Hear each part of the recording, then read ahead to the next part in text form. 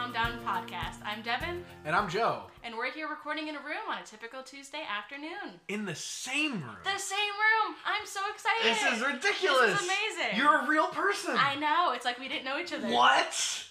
I'm not a holograph. Joe was able to touch... That's a hologram! Oh, what's holograph? Holograph is like when it's like a holographic like Yu-Gi-Oh card or something. Okay, Yu-Gi-Oh card.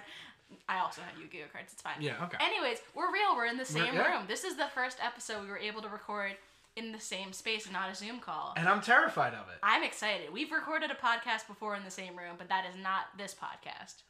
I don't know why you had to mention that, but cool. Yeah, anyways. So, this podcast we talk about everything Taylor related. Taylor news, song breakdowns, any insane fan theories, which is actually what we're going to be touching on today. Well, that's terrifying. Devin has a monopoly on fan theories, and I don't know much about them. Yeah, I do. So I'm going to be relatively quiet for this entire episode. Also, relatively stunned. Yes, so this is an episode I've been wanting to do for a while. It's the biggest conspiracy that I can think of. It is the fact that Taylor Swift has been in relationships with women. Some would call her Gaylor Swift. Now, a big disclaimer that I want to put out there at the very beginning of this episode. Everything listed here is personal opinion and speculation. It's all alleged information. I don't want to, label her as anything. I'm not trying to say she's, bi or lesbian or asexual or questioning. She has come out herself saying she's straight. She has said that, stop shipping me with my friends, like stuff like this. So we want to take that into consideration. So instead we're going to ship her with her friends. We are. So this But out of respect and not... Exactly. If everyone can speculate that her millions of songs are about all these guys, why can't I speculate that they're with women? We can speculate anything, but we just want to make sure that we're doing this with the utmost respect Exactly. for Taylor, because we love her, and we hope that one day we'll meet her because of this podcast. That is the ulterior motive of creating this. Taylor, we love you. I also love conspiracies. So we're going to do a deep dive today into why there's some kind of gayness to her life that we don't know about. The best thing about conspiracy theories is usually they are absolutely insane. Usually they point to a lot of random things, and they are just generally exciting and fun to speculate about, even though they might have no truth to them. Like this one has no truth to it whatsoever. That's I don't know. We're going to find out. So, okay, let's just jump right onto it. Here is the first exhibit. So Exhibit A, we have Emily Poe. For those of you who don't know Emily... Okay, I was going to say, who is this person? I don't even know who this is. So back in the self-titled days, Emily Poe, as you can see here, she was Taylor's fiddle player. And I believe they were in a band beforehand. I'm not quite sure. Correct me if I'm wrong. Didn't she have a redheaded fiddle player too? Maybe later on, but Emily Poe was her first fiddle player. Okay. Because I know in the Speak Now World Tour Live, she had a redheaded fiddle player. That was Speak Now. We're going to realize why Emily Poe just disappeared. Unfortunately, I may have just made your point. Yes. Anyways, so look at all these cute pictures. Oh, they're so cute together. Taylor Swift is a thing for blondes. I'm just going to say that now. Why? Wait. Why? How many blonde guys has she dated? Blonde guys? I mean, there's Joe. Is Joe blonde? I've never seen a picture of this Maybe man. I'm not going to lie. There's a picture of him later. But all the women that she has been speculated to date are blondes. Okay. So Exhibit A, Emily Poe. So after the release of Self-Titled, she spent most of her time on the road with her fiddle player, Emily Poe. And Taylor, this is the big MySpace era when MySpace was still a thing. And Taylor would mention Emily in like all of these MySpace posts. And she literally made a happy birthday post to the song Stolen by Dashboard Confessional with the lyrics, "You have stolen my heart." And the entire clip, imagine making a clip of all of these moments you've had together, and then all these people holding up "I love you, Emily" signs, and then ending it with her holding the sign and going, like, mouthing "I love you." Would you make that for your closest friend, or do you think that that's a straight thing to do, to have everyone make this giant birthday video? I'm going to point out one thing. Okay. That I don't think is correct about society. But I do think there is a weird stigma going around in our society today, and especially back then, even more so back then, where girls, it's more acceptable for them to show affection to each other. Like when I was in high school, I remember there were girls that would like sit on each other's laps. They would like hold hands as they walked down the hallway, and like they might have been bisexual, but obviously back then the climate was very different. Yes. But they might have been, they might not have been. If a guy did that, 100%. There's a whole different connotation. So I think. But imagine the intention of putting "Stolen" by Dashboard Confessional in the background. I know 3 Dashboard Confessional songs. I don't know any. So really? Maybe hands maybe down. Like Listen one. to Hands Down. Listen to Hands Down. It's great. Anyways, but imagine her going, oh, I love this girl. Like, if she's gonna be like, oh, I love you as a friend, maybe like, you know, some different song. But the fact the lyrics are, you have stolen my heart, and at the end, those lyrics are repeating, and she's like holding it. See, I don't know. Like, I can think of like female friends that I have had songs with. Not like they're our songs, but like with that much romantic connotation in the background? Yeah, well, every song has a lot of romantic name a song that is just that isn't by Queen, that is just about being best friends. There are not many. Like most songs, I'm sorry, I'm going to take the devil's advocate on the side and argue against whatever Devin's putting. Okay. Just because that makes for a more interesting podcast. Yes. But like, what songs? Name a song that's about just being best friends that isn't "You're My Best Friend" by Queen. He's my best friend for best friend. Do you have a best friend too? That sounds like a Sesame Street song. It's some song. Hello. But just like think about high school songs that you listen to. Like every high school song was about like this deep-seated love for someone. Okay. Like especially a Dashboard Confessional, especially a Mayday Parade, a Fall Out Boy. Like all of those style songs that we listened to growing up, there were like overt, ridiculous romantic themes regardless. Like there weren't like Fall Out Boy wasn't out there going, "You're my best friend and I really want to sing a song about you." Okay. I guess the closest is like they had Grenade Jumper. Sorry, I'm going into Fall Out Boy here. But there was a song that they did. It was "Hey Chris, I know it's what was it? You were my only friend, and I know I didn't say it before, but I love you back." Like there was that, but like that I don't know. This is a different context. So we're only on slide 1, so you got to stop talking. Okay, you're right. Anyways, sorry. So that's just the beginning of it. The other abundance of MySpace posts. Anyways, so what happens next? Oh, Emily is randomly kicked off of the tour. This I can't argue against. So they performed for one last time in 2008, right before Fearless was released, and then she was fired or just booted off the tour. How does that work? So rumors are that Taylor's management was afraid of what is ever going on between them would ruin her reputation, trademarked by Taylor Swift. So in VHS's pop-up commentary of like our song when the music video is playing, you see all these little things like they fired her, no reason was given to Emily, and a new fiddle player was hired immediately. Taylor never talked to her again. That's the redheaded fiddle Exactly. player. But you have to wonder like, why is this in 2008 when, you know, gay culture wasn't really that accepted and popular at the time, just like known, why this girl was just booted out in this Republican country theme. Yeah, 2008 was the end of Bush, starting Obama. So I'm going to talk about songs that were influenced by each of these women or allegedly inspired by each of these women. Emily had more, but this was the one that I think stood out the most. So I pointed out Breathe, the lyrics in question, I see your face in my mind as I drive away, because none of us thought it was going to end that way. So talking about the song, Swift says, it's a song about having to say goodbye to somebody, but it never blames anyone. Sometimes that's the most difficult part when it's nobody's fault. Sounds like she still has feelings. No? But about what? Could be can't- about anyone. I can't breathe without you, but I have to. Could be about Drew. Who knows? I think that... I think this is a gender neutral song. That's I agree. A That's big true. theme of a lot of these songs is that they're gender neutral. I will say that's a good point. I never thought about that because she starts getting heavy into assigning gender in Fearless.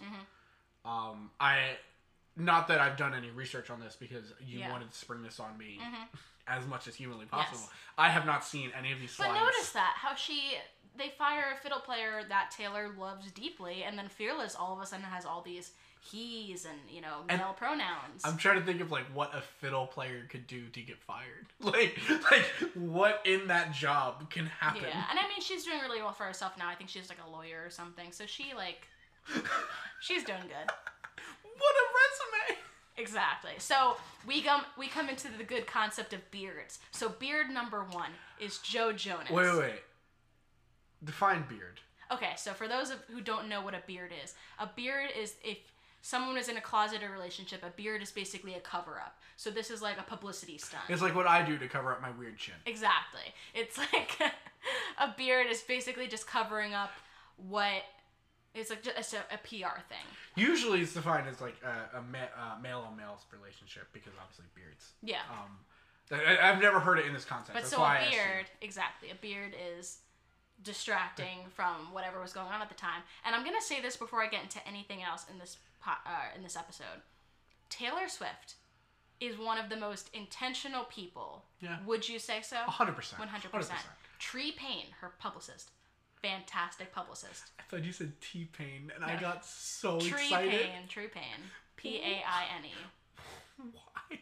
Anyway. She is a phenomenal PR person. She doesn't come in later, but publicity she's fantastic at. But anyways, so Joe Jonas comes in. A great distraction from whatever happened with Emily Poe, would you say? You know, Taylor dated Joe at the peak of the Jonas Brothers fame at the time. Great publicity before releasing Fearless. Mm-hmm. All of the pictures of them are at events. Wait. Did they break up before Fearless? I think so. Because wasn't White... Yeah, I was going to say, because White Horse is about Joe. Yeah. Well, it's about the breakup thing, you know, the 27-second phone call. And I feel like, yeah, and Forever and Always was, too. Yes, exactly. Yeah. So, Joe needed publicity. Taylor needed a boyfriend to cover up whatever was happening. And if you think that any of these relationships back in 2008 were actually real, like Selena and like Nick and all this stuff, it was all publicity. It's all to just be like, hey, we're gonna couple these 2 young kids together. They're only seen at events. Like That's it's like insane. It's basically like middle school boyfriends where it's like, oh, we're like dating, like we go out to like things together, but like you're not actually dating. This relationship brought to you by the Disney Channel. Exactly. Anyways, so we come into Exhibit B, which is where things start to get juicy. Emily Poe is just like a little teaser into the world. Now we get into Diana Agron, aka Swift Gron, is what the fandom calls them. So they meet. That sounds like a Pokemon. They meet. This is a little further back, or no, because we're in 2008. So now a little flash forward. They meet September 5th, 2011, at a flea market with mutual friends. So there's some tweets from Diana that are like a little very nice, very friendly. Taylor looks all kinds of 70s beautiful, and I love a hat. Great job, Vogue magazine and Taylor Swift. And then she posts this list on Twitter, and she goes, oh, inspired by Lovely's Not Afraid to Make Lists or Be Happy. And she lists all these people that make her happy, Taylor Swift included. All right, but what are the other people?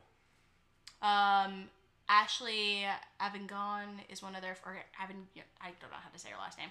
She's one of their mutual friends. Just friends, just friendly people. Good old painty hands. Good old at painty hands, whoever that is. And then they go to the movies together, which you wouldn't know unless a fan snapped a picture. But she tweeted, oh, you know, who went to see Hunger Games? Have to say, I jumped gas and peeked my fingers through the entire time. I'm a baby. It's great. But you wouldn't know that she, like, basically went on a little friend date date with Taylor Swift. Is Hunger Games a scary... It's really not. I was like, who has to look through Diana's their fingers? a little... She's reaching there. Anyways, then she meets her mom.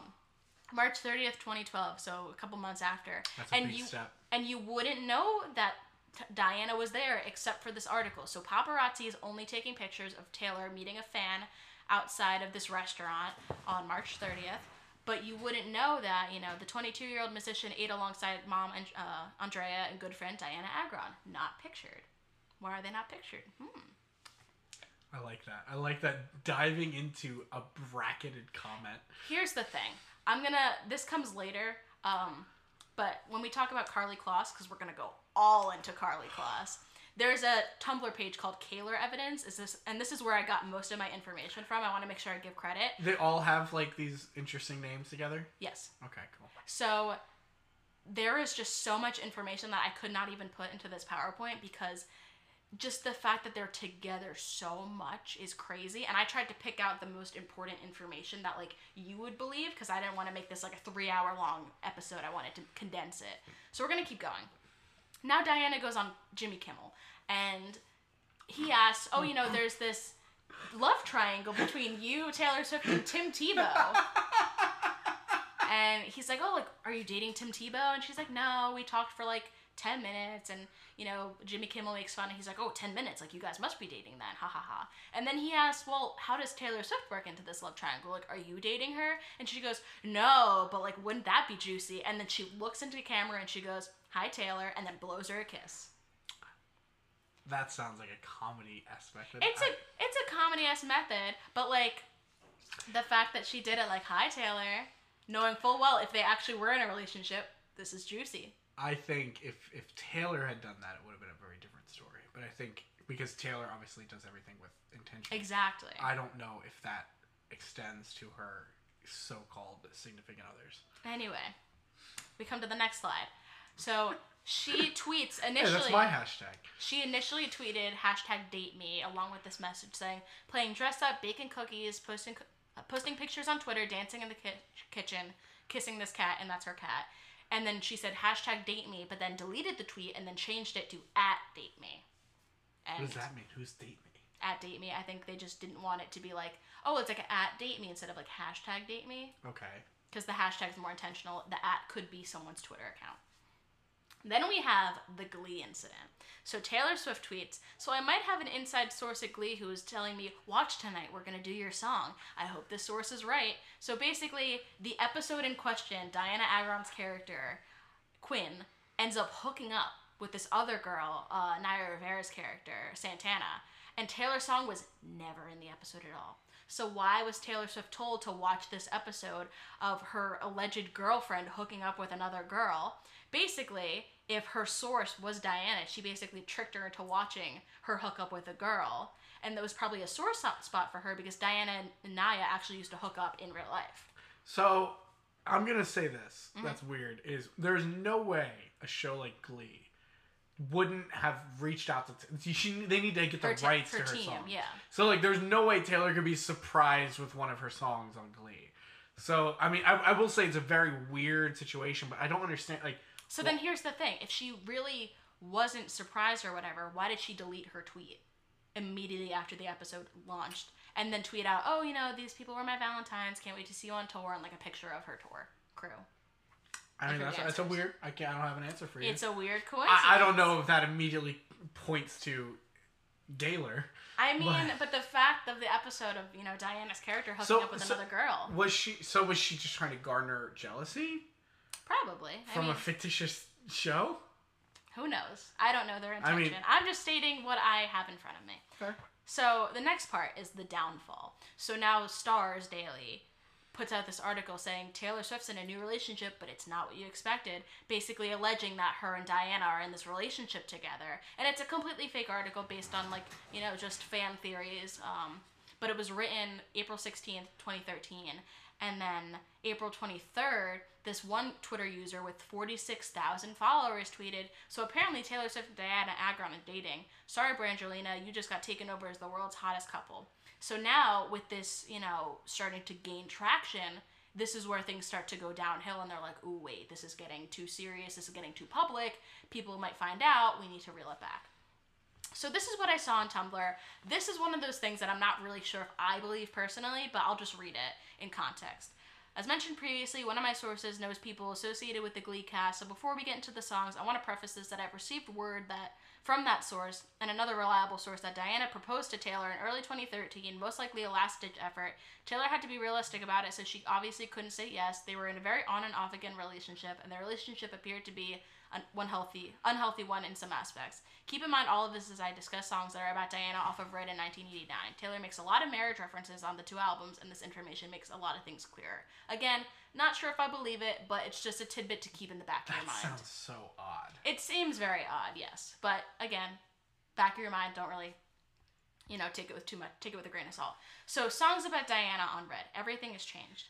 In one of the first releases of Red, Taylor's secret message for the song was Hyannis Port, which is, spelled Hyannis, was the actual name of the place. However, the way that she spelt it in the secret message was Hyannis, which is the same way that Diana spells her name, Ianna. Yo. Dude, this is like, you know that like in the 90s when they had that commercial for the claw to get things out of reach that you couldn't reach for? You're using the claw to reach. Hold on. That. So there's that. And a lot of people that think the song is about Connor Kennedy, who she dated at the time, because Hyannisport is where they met. But they didn't have their first date until July 25th. And Ed and Taylor recorded the song on May 28th. So how is she writing a song about a guy she never met? Is this the part where we go, dun, dun, dun? Edit that sound effect in. But it's impossible to write a song about a guy that you don't know. I disagree. She wrote a song apparently about Connor Kennedy. It's 100% impossible. But it's possible she could have written the song influenced by someone else that isn't him. Sure.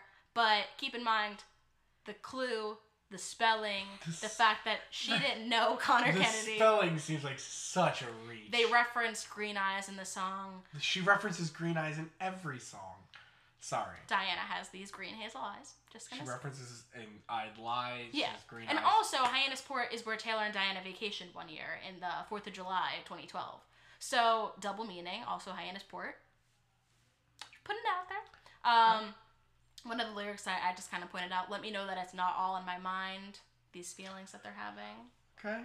So, the next one, Holy Ground. The song is gender neutral. This is going to blow your mind. Oh, so, the lyrics, I left a note on the door with the joke we made. Throwback to this Halloween party where Taylor Swift wrote on Diana's door this little note right here, and it says, I'm a little kitten and I need to nurse because I'm a runt and I'm likely to fall victim to predators. Some weird joke that isn't... What? It's not really a joke, but that's what she wrote. But Taylor Swift... What? Where did we get the... What? That's what she wrote here. That's so weird. And then Taylor Swift dressed up as a cat for her Halloween party. So I left a note on the door with the joke we made. How does that line up? That's all. I'll give you that. That is weird. Also, is that normal to write a note on the door with a joke? What? Well, there's a lot of jokes on that door already, so she wrote another one on there. Okay, I'll give you that. That's a good one. That is a good point. Next one. 22. So you know the song 22. It's about, friendship and being... I've never heard of it. And being 22, as Taylor Swift fans, we know the song. In the secret message, there's 5 different friends that she lists out, one of them being Diana. And if you look at the original lyrics, this is her notebook. Okay, yeah. So you see what she changed it to. Beforehand, it says, sometimes it hits me we're moving quickly towards something hazy, a future I can't see. Let's break the old rules while we're still 22. You look like bad news. I gotta have you. But look like bad... That's from I Knew You Were Trouble, right? You look like bad news. I gotta have you is one of the lyrics that ends up going into the song. I don't know why I thought that was I Knew You Were Trouble. It sounds like Knew You Were But Trouble. if you ignore the video and all the woo, ha, 22, if you listen to the lyrics and then we won't be sleeping and I gotta have you, the meaning of the song completely changes. I don't like that because that song, to me, I like that as a nice reprieve from a romantic song. That's just a nice party anthem. Nothing with romance. But initially, she meant it to be something with a romance, and then when Diana was asked if the song was about her, she was like, oh, I can't say.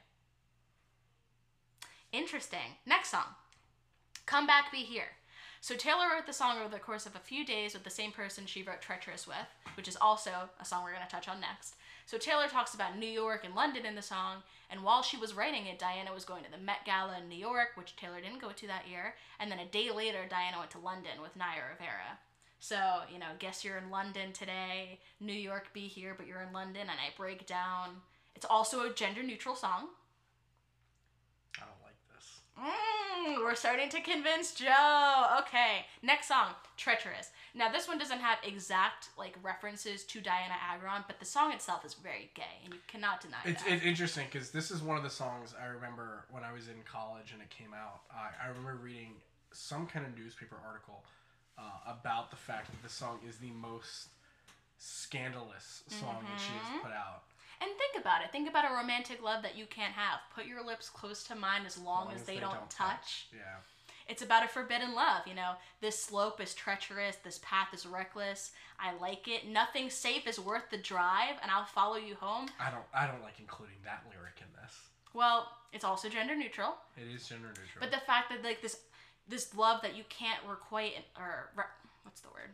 You can't give back in person, and it's secret, and it's treacherous, but I like it.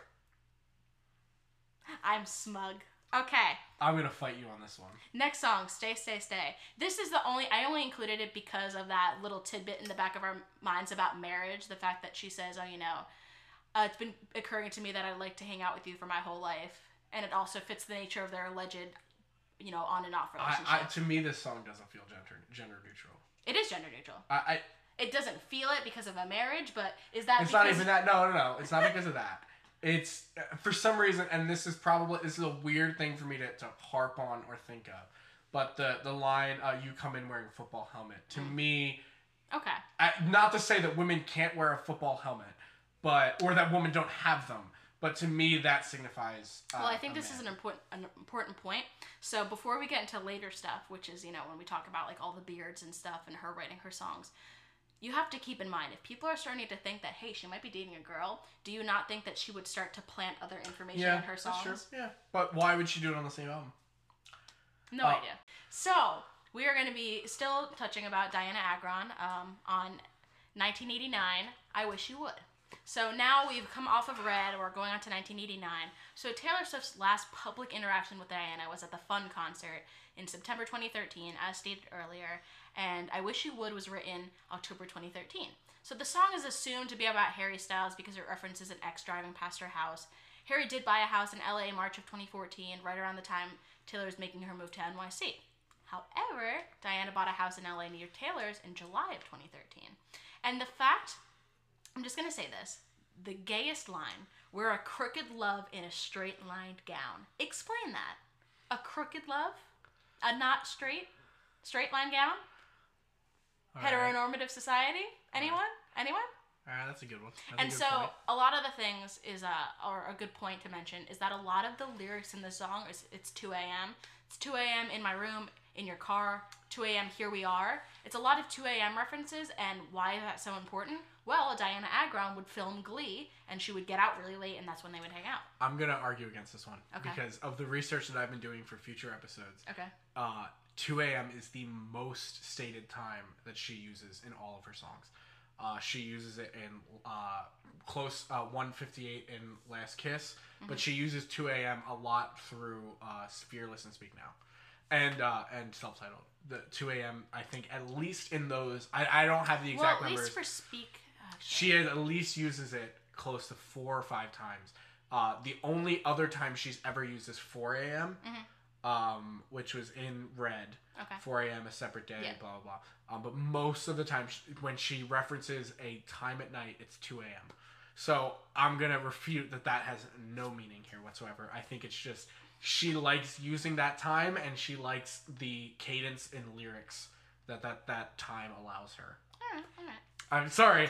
I just have to. I have to butt in a little bit with some refutations. So now we're on Clean, and so like I mentioned earlier, I think Taylor and Diana broke up like April of 2013. According to Imogen Heap, who recorded the song Clean with Taylor in February of 2014, Taylor only had one verse and the chorus written when she got there. So the rest of the song was written during that session, which means the 10-month sober line was written 10 months after their breakup. They did see each other at the Fun concert, but Taylor also says in the song months and months of back and forth, meaning they were very on and off. But also the thing that you cannot refute, this is the imagery that she used for Clean. This is when they hung out one time with a couple of their friends. Do you see the there's a clear similarity there, yeah. Mm-hmm. Interesting.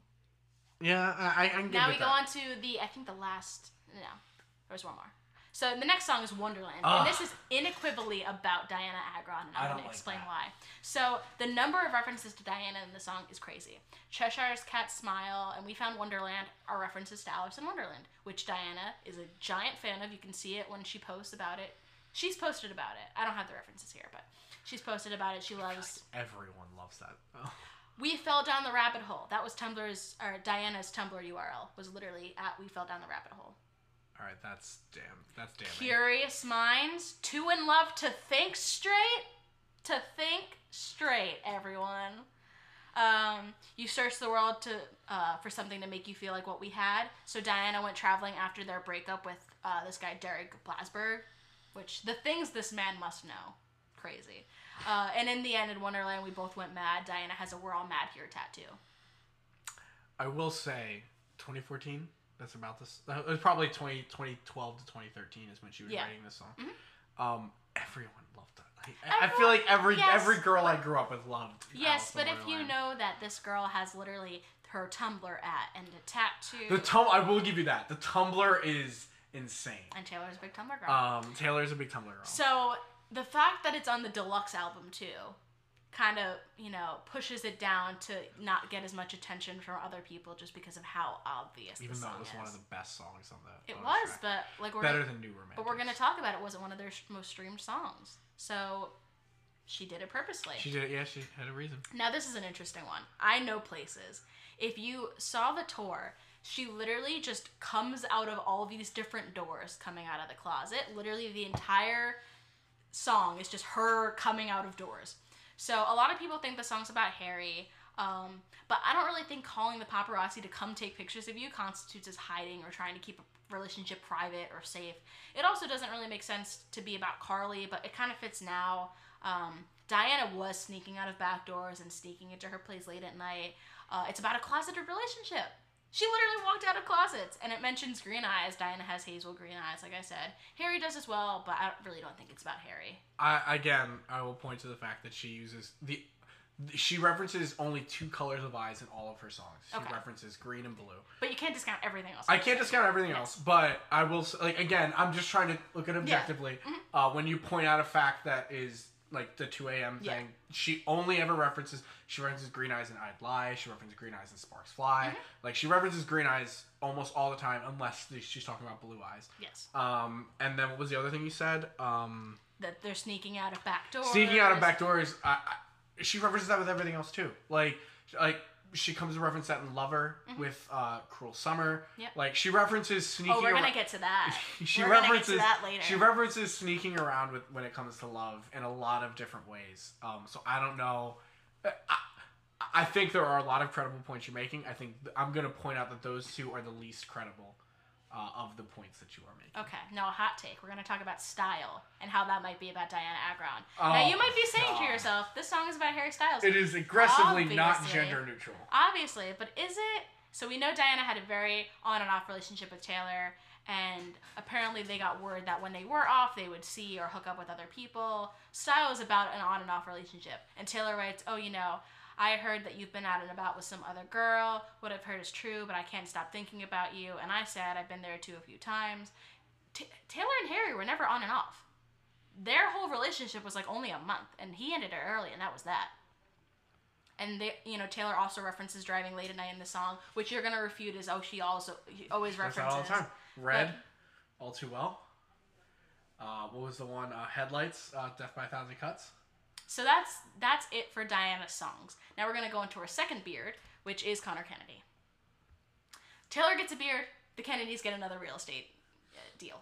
It's simple math. That's so good. September 16th, Taylor is papped. It's just an interesting verb. She was seen to be with the last time with Conor Kennedy. They broke up apparently in like October. And then the next one is Harry Styles. Beard number 3. Oh, that was it for that one? That was it for Conor Kennedy. Okay, all right. That's just he was honestly, he's one of the most forgettable people she's ever dated.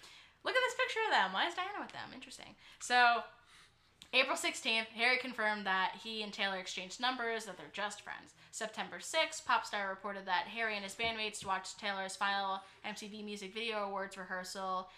They all ate together afterwards, and then Harry and Taylor both took photos with their fans. Good photo ops. November 7th, Taylor wears this paper airplane necklace that seems to match Harry's, but there are different. Hers is a little bit wider. It's interesting that she wore it because it comes up later in a music video purposefully. Who knows? I like how you're quick to point out there's like a really subtle difference here. So that means that they're not in a relationship. But then you point out these other things that are like subtle. There's a really subtle similarity, and that means they are in a relationship. Sorry, I'm poking holes in your logic, and that's what I'm here for. Well, December 2nd, they're photographed together at the zoo in Central Park. The night they had dinner with their mutual friend Ed Sheeran and Harry's mom and stepdad. It's such a weird combination of people. What? It's reported to be their second date. So in December, with a chaperone, with parental chaperones and a random third party chaperone. Yes. Oh, we're gonna talk about chaperones later. Okay. So, I I Knew You Were Trouble. People think it's about Harry, obviously, because she's seen leaving, after they broke up on their vacation, and she tweeted like immediately afterwards, "Till you put me down," to tie the two events together. Now we're gonna go into my favorite, Karlie Kloss. Look at them. Before I even get into evidence, look at them. Look at them. This looks like every post that I've ever seen. Why do they look like they're at a wedding for their Vogue photo shoot? I mean, to be fair, I haven't seen many Vogue photo shoots. But this looks like every MySpace page of girl best friends in high school that I've ever seen. So, this picture, I've seen this 1,000 times. I've seen girls holding hands all the time. So, because I wanted to keep this shorter, if you look on the Kaler evidence, there's like 5, or not 5. There's you look like it's an FBI. There's 3 different master posts just detailing all of their outings together, and the fact that they always hold hands and they're always touching each other and looking at each other like with love in their eyes and all this stuff. But anyways, so before we get into it, I'm gonna go to my other PowerPoint because I have 2. This is about reputation, but 2 PowerPoints. But there's a good explanation about why. I can't get over that picture. I can't get over that picture. So. So, who is Karlie Kloss? So, according to Taylor Swift, these are words from her mouth, she is a Victoria's Secret angel lady, she has shiny abs, she's actual sunshine, and she's her favorite person to dance with. So, other facts about Karlie Kloss, she's amazing. She made this code program called Code with Klossy, a program to teach young women how to code. What? That's awesome. Yeah, it is awesome. She's a mega successful, hot fashion model. She was scouted at 14 years old, which is crazy. Taylor didn't make her famous, despite what some people may say. They drove to Big Sur, which is this really cute, romantic, vacation spot. And Taylor Swift played 1989 to her first before anyone else heard it.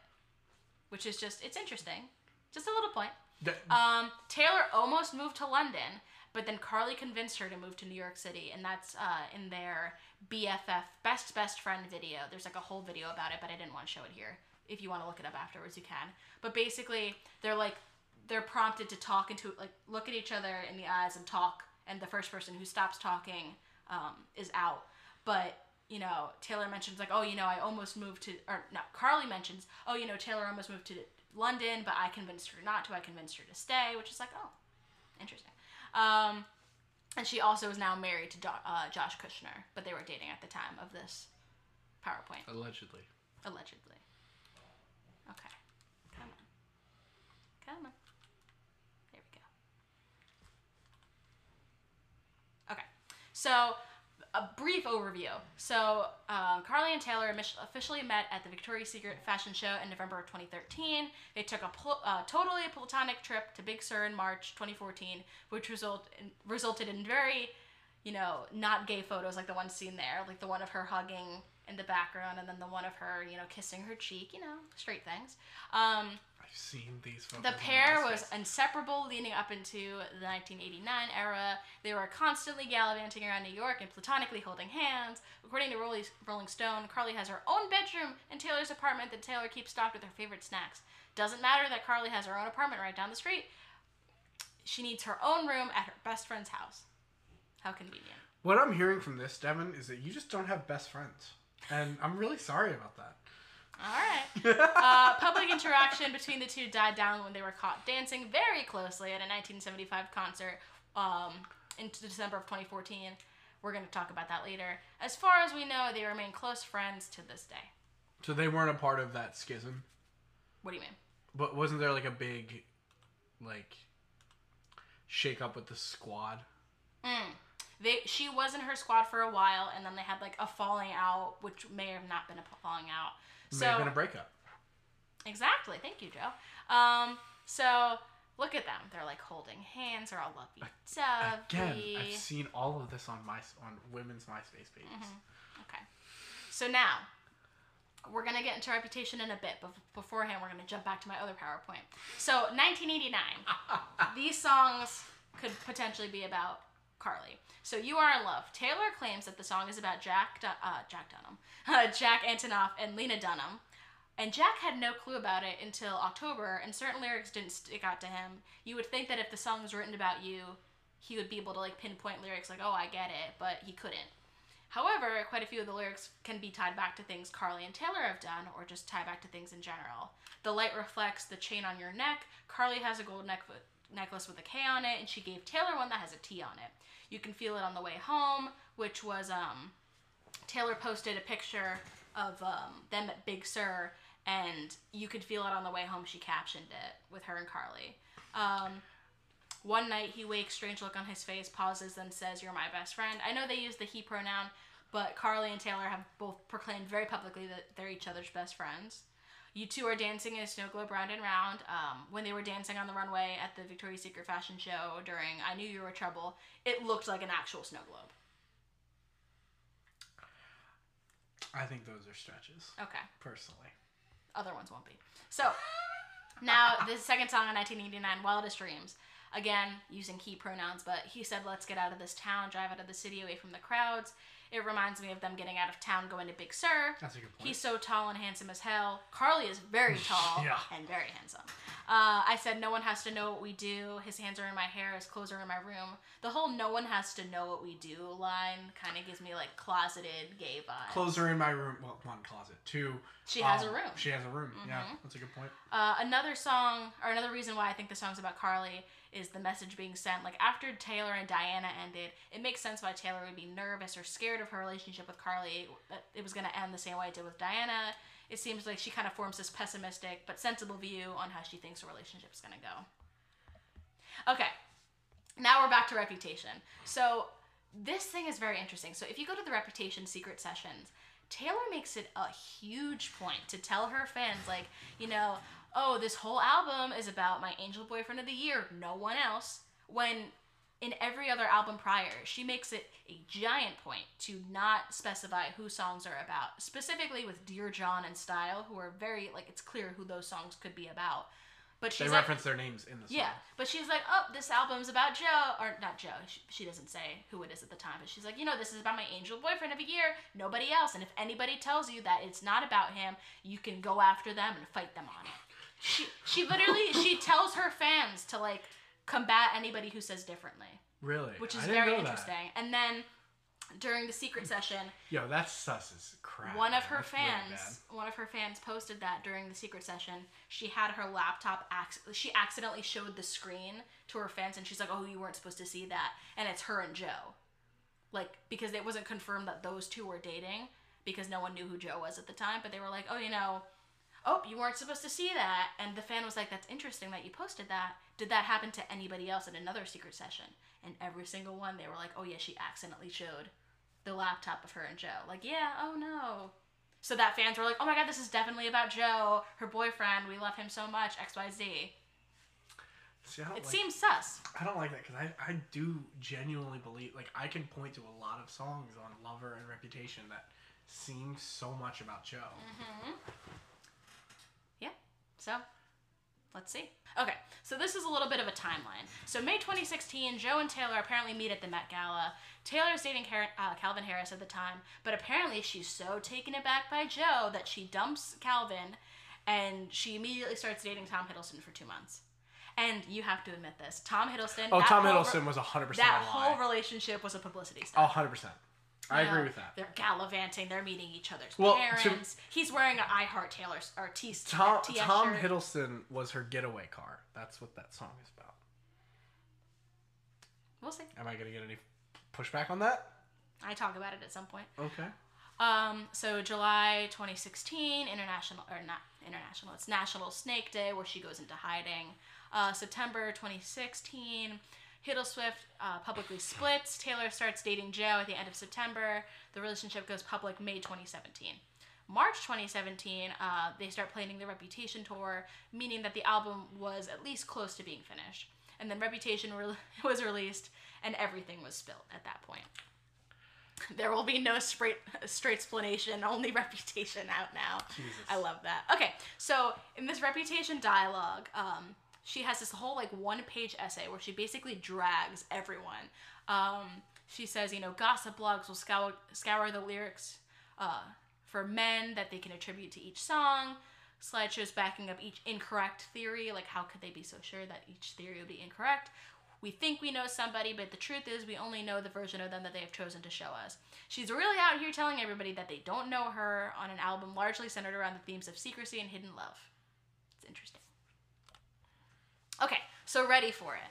We're welcomed into the world of Reputation with an anthem of secrecy, crime, passion, which we'll revisit throughout the album. First things first, let's distinguish between the two subjects of the song. The third person him in the verses, and then the you in the chorus. Let's say the him refers to public boyfriends, while the you refers to Carly. The him is the jailer, the thief, the killer, the ghost, Burton to this Taylor, which was not a healthy relationship, while No. the you gets the declaration of passion and love. Some boys are trying too hard. He don't try at all, though. She's not interested in any boys, so it doesn't matter that the beer doesn't try at all, which we'll see with Calvin later on. Touch me and you'll never be alone. Her public boyfriend will be hounded by paparazzi and gain exposure. The entire chorus, she's pining for this love that she can't have now, but she knows they'll be together in the long run, you know. So I'll take my time. I know I'm going to be with you, so I'll take my time. And no one has to know. No one has to know. Interesting. So the music video. It's the first romantic song on the album, so it was a surprise when the music video about island breezes ended up with this live-action anime, basically, in this music video. So none of the Reputation music videos have, like, a heterosexual love interest, which is very interesting. There's been plenty of discourse surrounding the meaning of the two Taylors in the video. You know, you have this dark, black hooded one that's her fake media persona, which the true Taylor, which is, you know, the one on the white horse, is trapped. And fake Taylor is keeping real Taylor in her glass box, which represents how Taylor feels constrained by her public images. The two personas volley for power until finally the real Taylor is able to break through the box with her voice. Then we go to Endgame. So the big Reputation hook. Joe doesn't have a big reputation, especially before he started dating Taylor. But you know who does have a big reputation? Karlie Kloss. I didn't know who Karlie Kloss was before Taylor. A big fashion industry maven. It's because you don't know anything about fashion. That's true. That's very true. We're wearing the same shirt. So, exactly. We love Paramore. We love Hayley Williams. Anyways, You and Me would be a big conversation. White girl with a white dude. That's a good point. Both unmarried. What's the big deal about it? Maybe if Taylor started dating Leonardo DiCaprio or Justin Bieber, that'd be a bigger conversation. I don't know. I feel like every relationship Taylor's in is a big conversation. Yeah, but apparently not apparently, but I would agree. Her and Karlie Kloss would be a bigger conversation. America's Sweetheart, who started in country music, if she was dating a woman, that'd be a big conversation. Yeah, that'd be a big conversation, yeah. And the song is about a forever relationship, about a person she's been dating for a few months at best. You know, Taylor has a reputation for falling fast, but she's a grown adult. Like, you know, the fact that she's talking about this forever love, and literally her and Joe started dating a couple months before. She always talks about forever love, though. Yeah. Every time. And then it's like Your Body is Gold is a potential reference to the golden tattoo and dress, but we'll get to that later. And then literally, this is a good example. So Karlie liked a photo of Taylor's on Instagram, and it literally made Elle.com, like they literally wrote an entire article about Karlie Kloss liking a post. That would be a big conversation. The fact that literally just that made an article. Seems like a stretch. So then you get to the Endgame music video. So the song is about finding the one, so naturally we were expecting this love interest. When the video came out, there was no clear sign of a romantic interest at all. The only men she interacts with are Ed and Future. But subtle signs may point to a female love interest. For example, this girl in dark jeans and Nikes is seating next to Taylor. The girl is featured prominently throughout the video. She's literally wearing a rainbow dress and kissing girls on the cheek on what looks like to be a New Year's Eve party. Someone else talked about this, but I can't find the post. But Taylor not wearing red lipstick in the Endgame music video while singing "Here's the Truth from My Red Lips" is probably to indicate that she's withholding the truth or not sharing every single detail about her life, which suits the Reputation theme. True. I don't think that immediately goes to this. So I did something bad. It's not about Karlie, but it's about Taylor's general distaste and use of men for her personal gain. I think it's also meant to be satire, like many of the songs. I never trusted Playboy, but they love me. It's pretty self-explanatory. I play them like a violin, and I make it look so easy. Older guys are just playthings for her to use. I fly them all around the world, and I let them think they saved me. Taylor and Tom very publicly flew around the world together, and, you know, they gained a lot of attention and mockery from the media. If a man talks blank, then I know him nothing. This could be in response to many situations. You know, Kim Ye, Calvin Harris's temper tantrum, and, you know, all of the stuff. Yeah. This isn't about Carly. I didn't say anything about That's true. No, you're right. Okay. So then, don't blame me. The line, I would fall from grace just to touch your face. Trip of my life, a Big Sur reference potentially. Halo, hiding my obsession. They met at the Victoria's Secret fashion show when Carly was a literal angel. I was once Poison Ivy, but now I'm your Daisy. So Carly literally Instagrammed this picture with the caption, best road trip ever, and tagged Taylor Swift as the Daisy. And Taylor sketched this very similar Daisy in the Reputation booklet.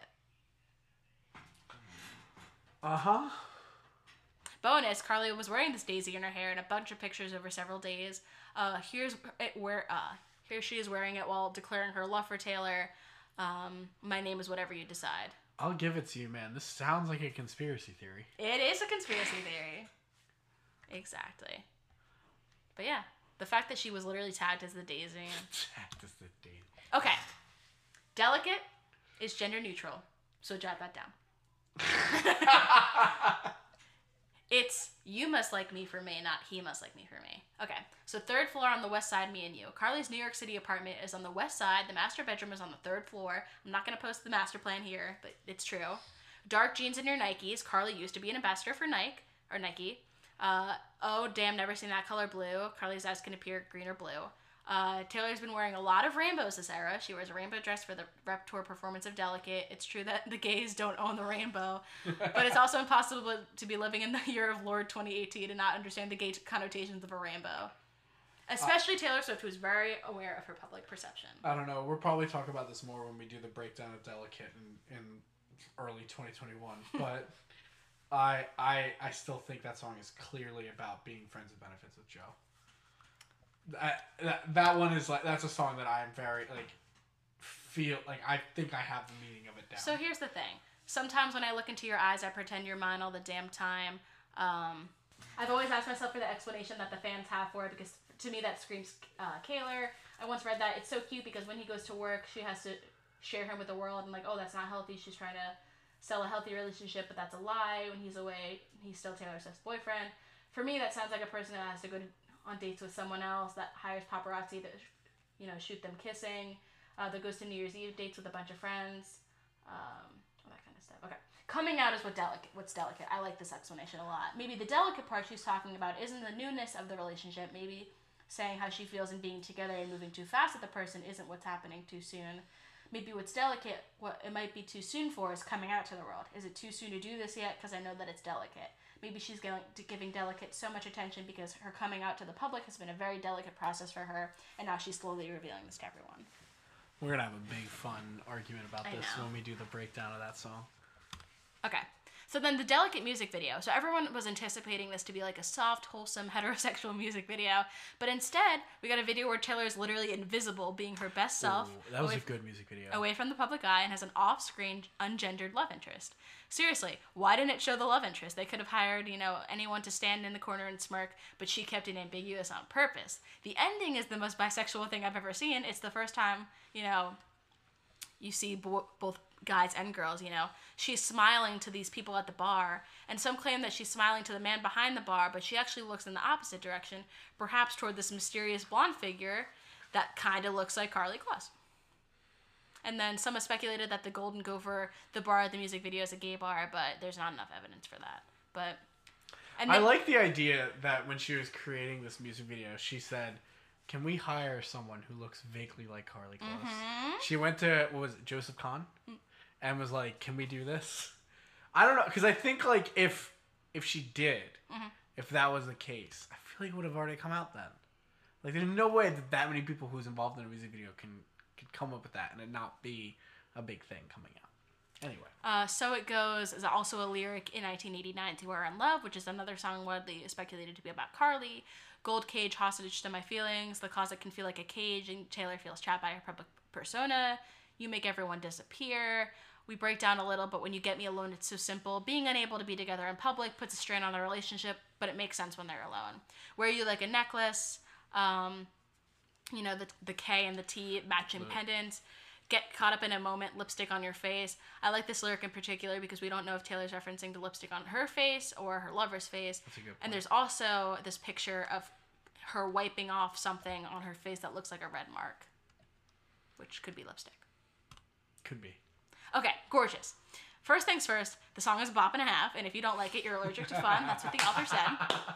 That being said, let's start with the title. Gorgeous. A traditionally feminine adjective. Even the lyric video is hot pink. I get it. Gender social construct. Words can't be gendered. I feel you. Let's move on. If the song is about Joe, why was it written after they met, after the Met Gala, and several weeks before they started dating? Refer to making of a song screenshot in the next slide. I'm not even going to mention that she has an all-female group of dancers during the song on tour because that has nothing to do with the album.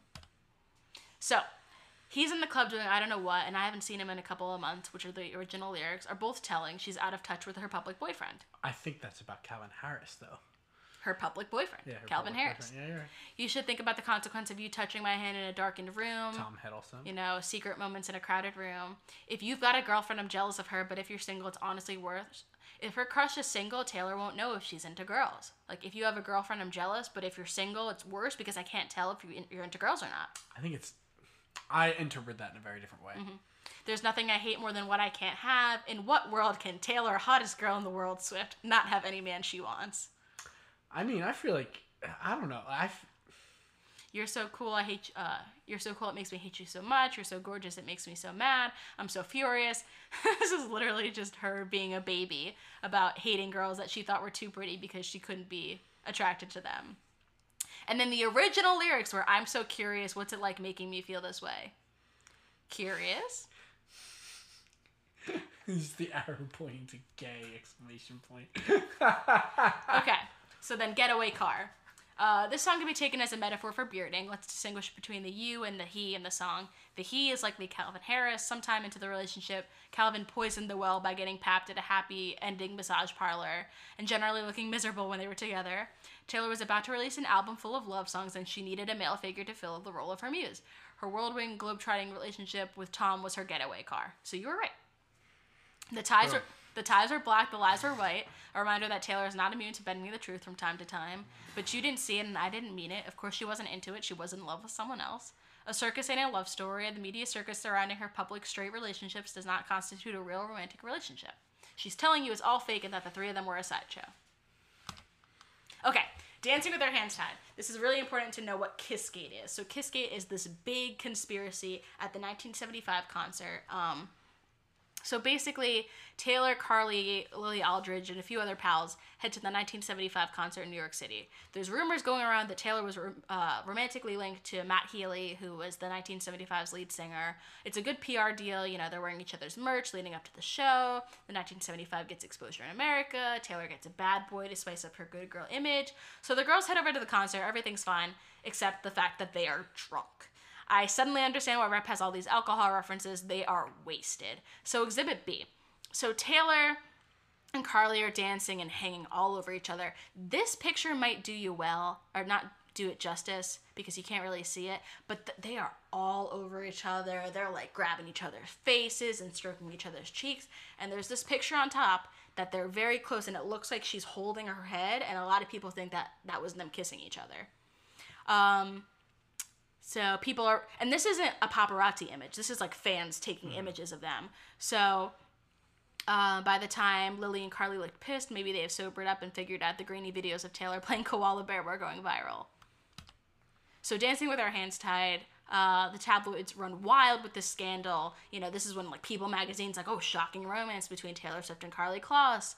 You know, Taylor Swift, America's sweetheart, not her. And then Taylor Swift like tweets this snarky denial, like, as my 25th birthday present from the media, I'd like you to stop accusing my friends of dating me, #thirsty. And then likes this post on Tumblr calling Kaylor shippers freaks. So you see her just like hungover. You would assume like an overcorrection. Exactly. You assume like, you know, if she likes something on Tumblr, a lot of people take that as like gold. And they're like, oh, well, if she calls Kaylor fans freaks, like I can't do that because then I'll never meet her in XYZ. So at first, Dancing with Our Hands Tied might seem like a breakup anthem, but consider this. She's reminiscing with her partner about what she would do over if they had the chance. The song is about Taylor expressing her regrets about the behavior, the aftermath of Kissgate. I loved you in secret, first sight, yeah, we loved without reason. After they met at the Victoria's Secret fashion show, they were attached at the hip. Their friendship escalated very quickly. I loved you in spite of deep fears that the world would divide us. Taylor had anxiety about what would happen if they were found out, like they nearly were at the concert. But we were dancing with our hands tied. To have one's hands tied is to be unable to act freely. They would never act freely how they wanted to in public, but they danced together regardless. I'd kiss you as the lights went out, swaying as a room burned down. The lights were literally going down, and they were literally swaying at the concert. If I could dance with you again, I'd hold you as the water rushes in. I'd hold you through the media storm. I wouldn't like those nasty posts. I wouldn't push you away. I'd be proud of us. So basically, it's like, if she could redo it, I wouldn't do this, but This is what happened.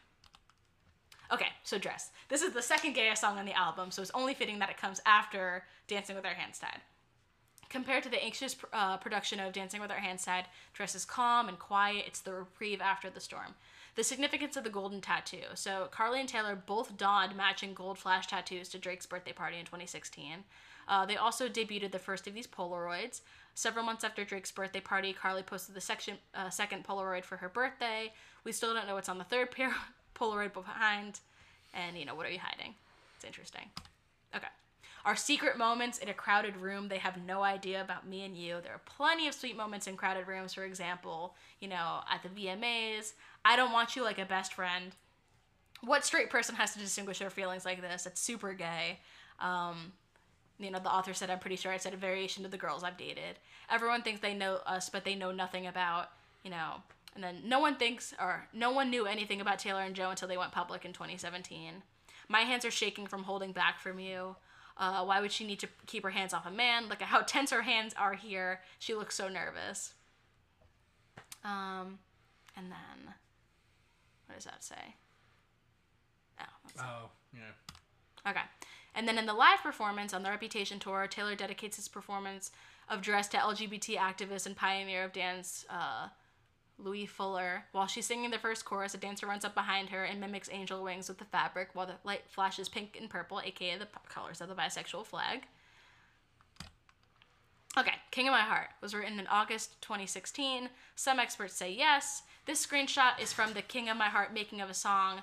Note the hair and her outfit with these little overalls.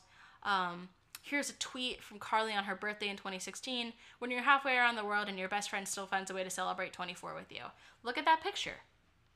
She wrote King of My Heart the same day as Carly's birthday. Platonically. So surely there's no way she wrote a song called King of My Heart about a woman. Well, heteronormativity works hard, but I work harder. I made up my mind I'm better off being alone. Leading up to the 1989 era, Taylor had sworn off publicly dating in an attempt to, shed her serial dater image. You try on Call Me Baby like you trying on clothes. Carly's a fashion model. Change my priorities. We mentioned before Taylor was going to move to London, but Carly convinced her to move to New York. All of the boys never took me quite where you do. All the boys and their expensive cars. Salute to me like I'm the American Dream, which are the original lyrics. Before they met, Carly often referred to Taylor as the American Dream and describes herself as a normal American girl. Your love is a secret I'm hoping, dreaming, dying to keep. It's another element of secrecy. Oh, and then drinking beer out of plastic cups. It's literally them at some sports game drinking beer out of plastic cups. It's the only time that ever happens. And you moved to me like I'm a Motown beat, and Taylor had captioned this picture, hair and makeup like a Motown dance party. Taylor explained during secret sessions that King of My Heart is about various stages in a relationship. It seems far-fetched then to assume this song was inspired by a relationship that was a few weeks old at the time of writing. And sometimes King is a woman. Call it what you want to. Why did she choose a song title that sounds so much like Carly? She's smart. She knew what it was. The homonym was unintentional. It was the biggest coincidence of all time. Do I really think she sings Carly What You Want on the album? Honestly, I'm not sure because it would be kind of careless. But the second Call It / Carly at 2:40 makes it seem like she stopped caring. My castle crumbled overnight. They took the crown, but it's all right. It's a Kimmy incident. I want to wear his initial around a chain on my neck. But how can you put this up against the documentary where she's singing it to Joe in Mouths I Love You? Is she singing to Joe? Yeah. Does it show Joe? Yeah, here. Interesting. My baby's fit like a daydream. Again, Carly's a fitness model with shiny abs. Loves me like I'm brand new. Implies longevity. If she was in a new relationship, Taylor would be brand new. I recall late November, Taylor and Carly met at the show in November. And then New Year's Day. I'm just going to skip over this one because I can't read it. And basically, I want to get to the rest of this PowerPoint. So, songs about Carly on Lover. So, I've loved you 3 summers now, honey, but I want them all. In the song, Taylor references loving someone for 3 summers, aka 3 years. If you believe her beards are legit, then she's implying she's been with Joe for 3 summers. However, that actually means she's referencing a time when she was on a world pap tour with Tom Hiddleston since the Lover album was completed in February of 2019, meaning she's only been with Joe for 2 summers. The lyric doesn't make any sense in the context that it's about Joe. It does link back to Carly, though. I've personally heard from 4 separate sources that Carly and Taylor became engaged during their trip to Wyoming in late August of 2016. It's a trip to Wyoming. It's this whole ranch for Carly's birthday. If you do the math, that was 3 summers ago. Taylor is also releasing the full length of the album right around the date that they suspect they got engaged, since they post around August 23rd to 26th every year. Carly was also listening to Lover on repeat for 20 minutes straight at 10 p.m. on a Saturday night. That is a true friend right there. I was too. What's your okay, point? This one's very short. Cruel Summer, snuck in through the garden gate. That's literally her sneaking in through her gate. Not sneaking in, but just a little thing. Afterglow, fighting with the true love is boxing with no gloves. You look back at the Bad Blood video where they're boxing. These are just my reaches. Okay. Yeah. Cornelia Street, jacket round my shoulder is yours. She's literally wearing Karlie Kloss's cardigan. And then How the City Screams Your Name. Joe's not from New York. Why would the city scream his name? Maybe London's screaming his name. How this city. Yeah, it could be London. Surprise Beard, Josh Kushner, which is Carly's husband. There's a picture not here, but Josh posted this video of these hands doing like the little heart shape, and then a day later she like reposted it to make it seem like she was with him, but she was actually at lunch with Taylor Swift after her Good Morning America performance when she posted the picture that she was with Josh.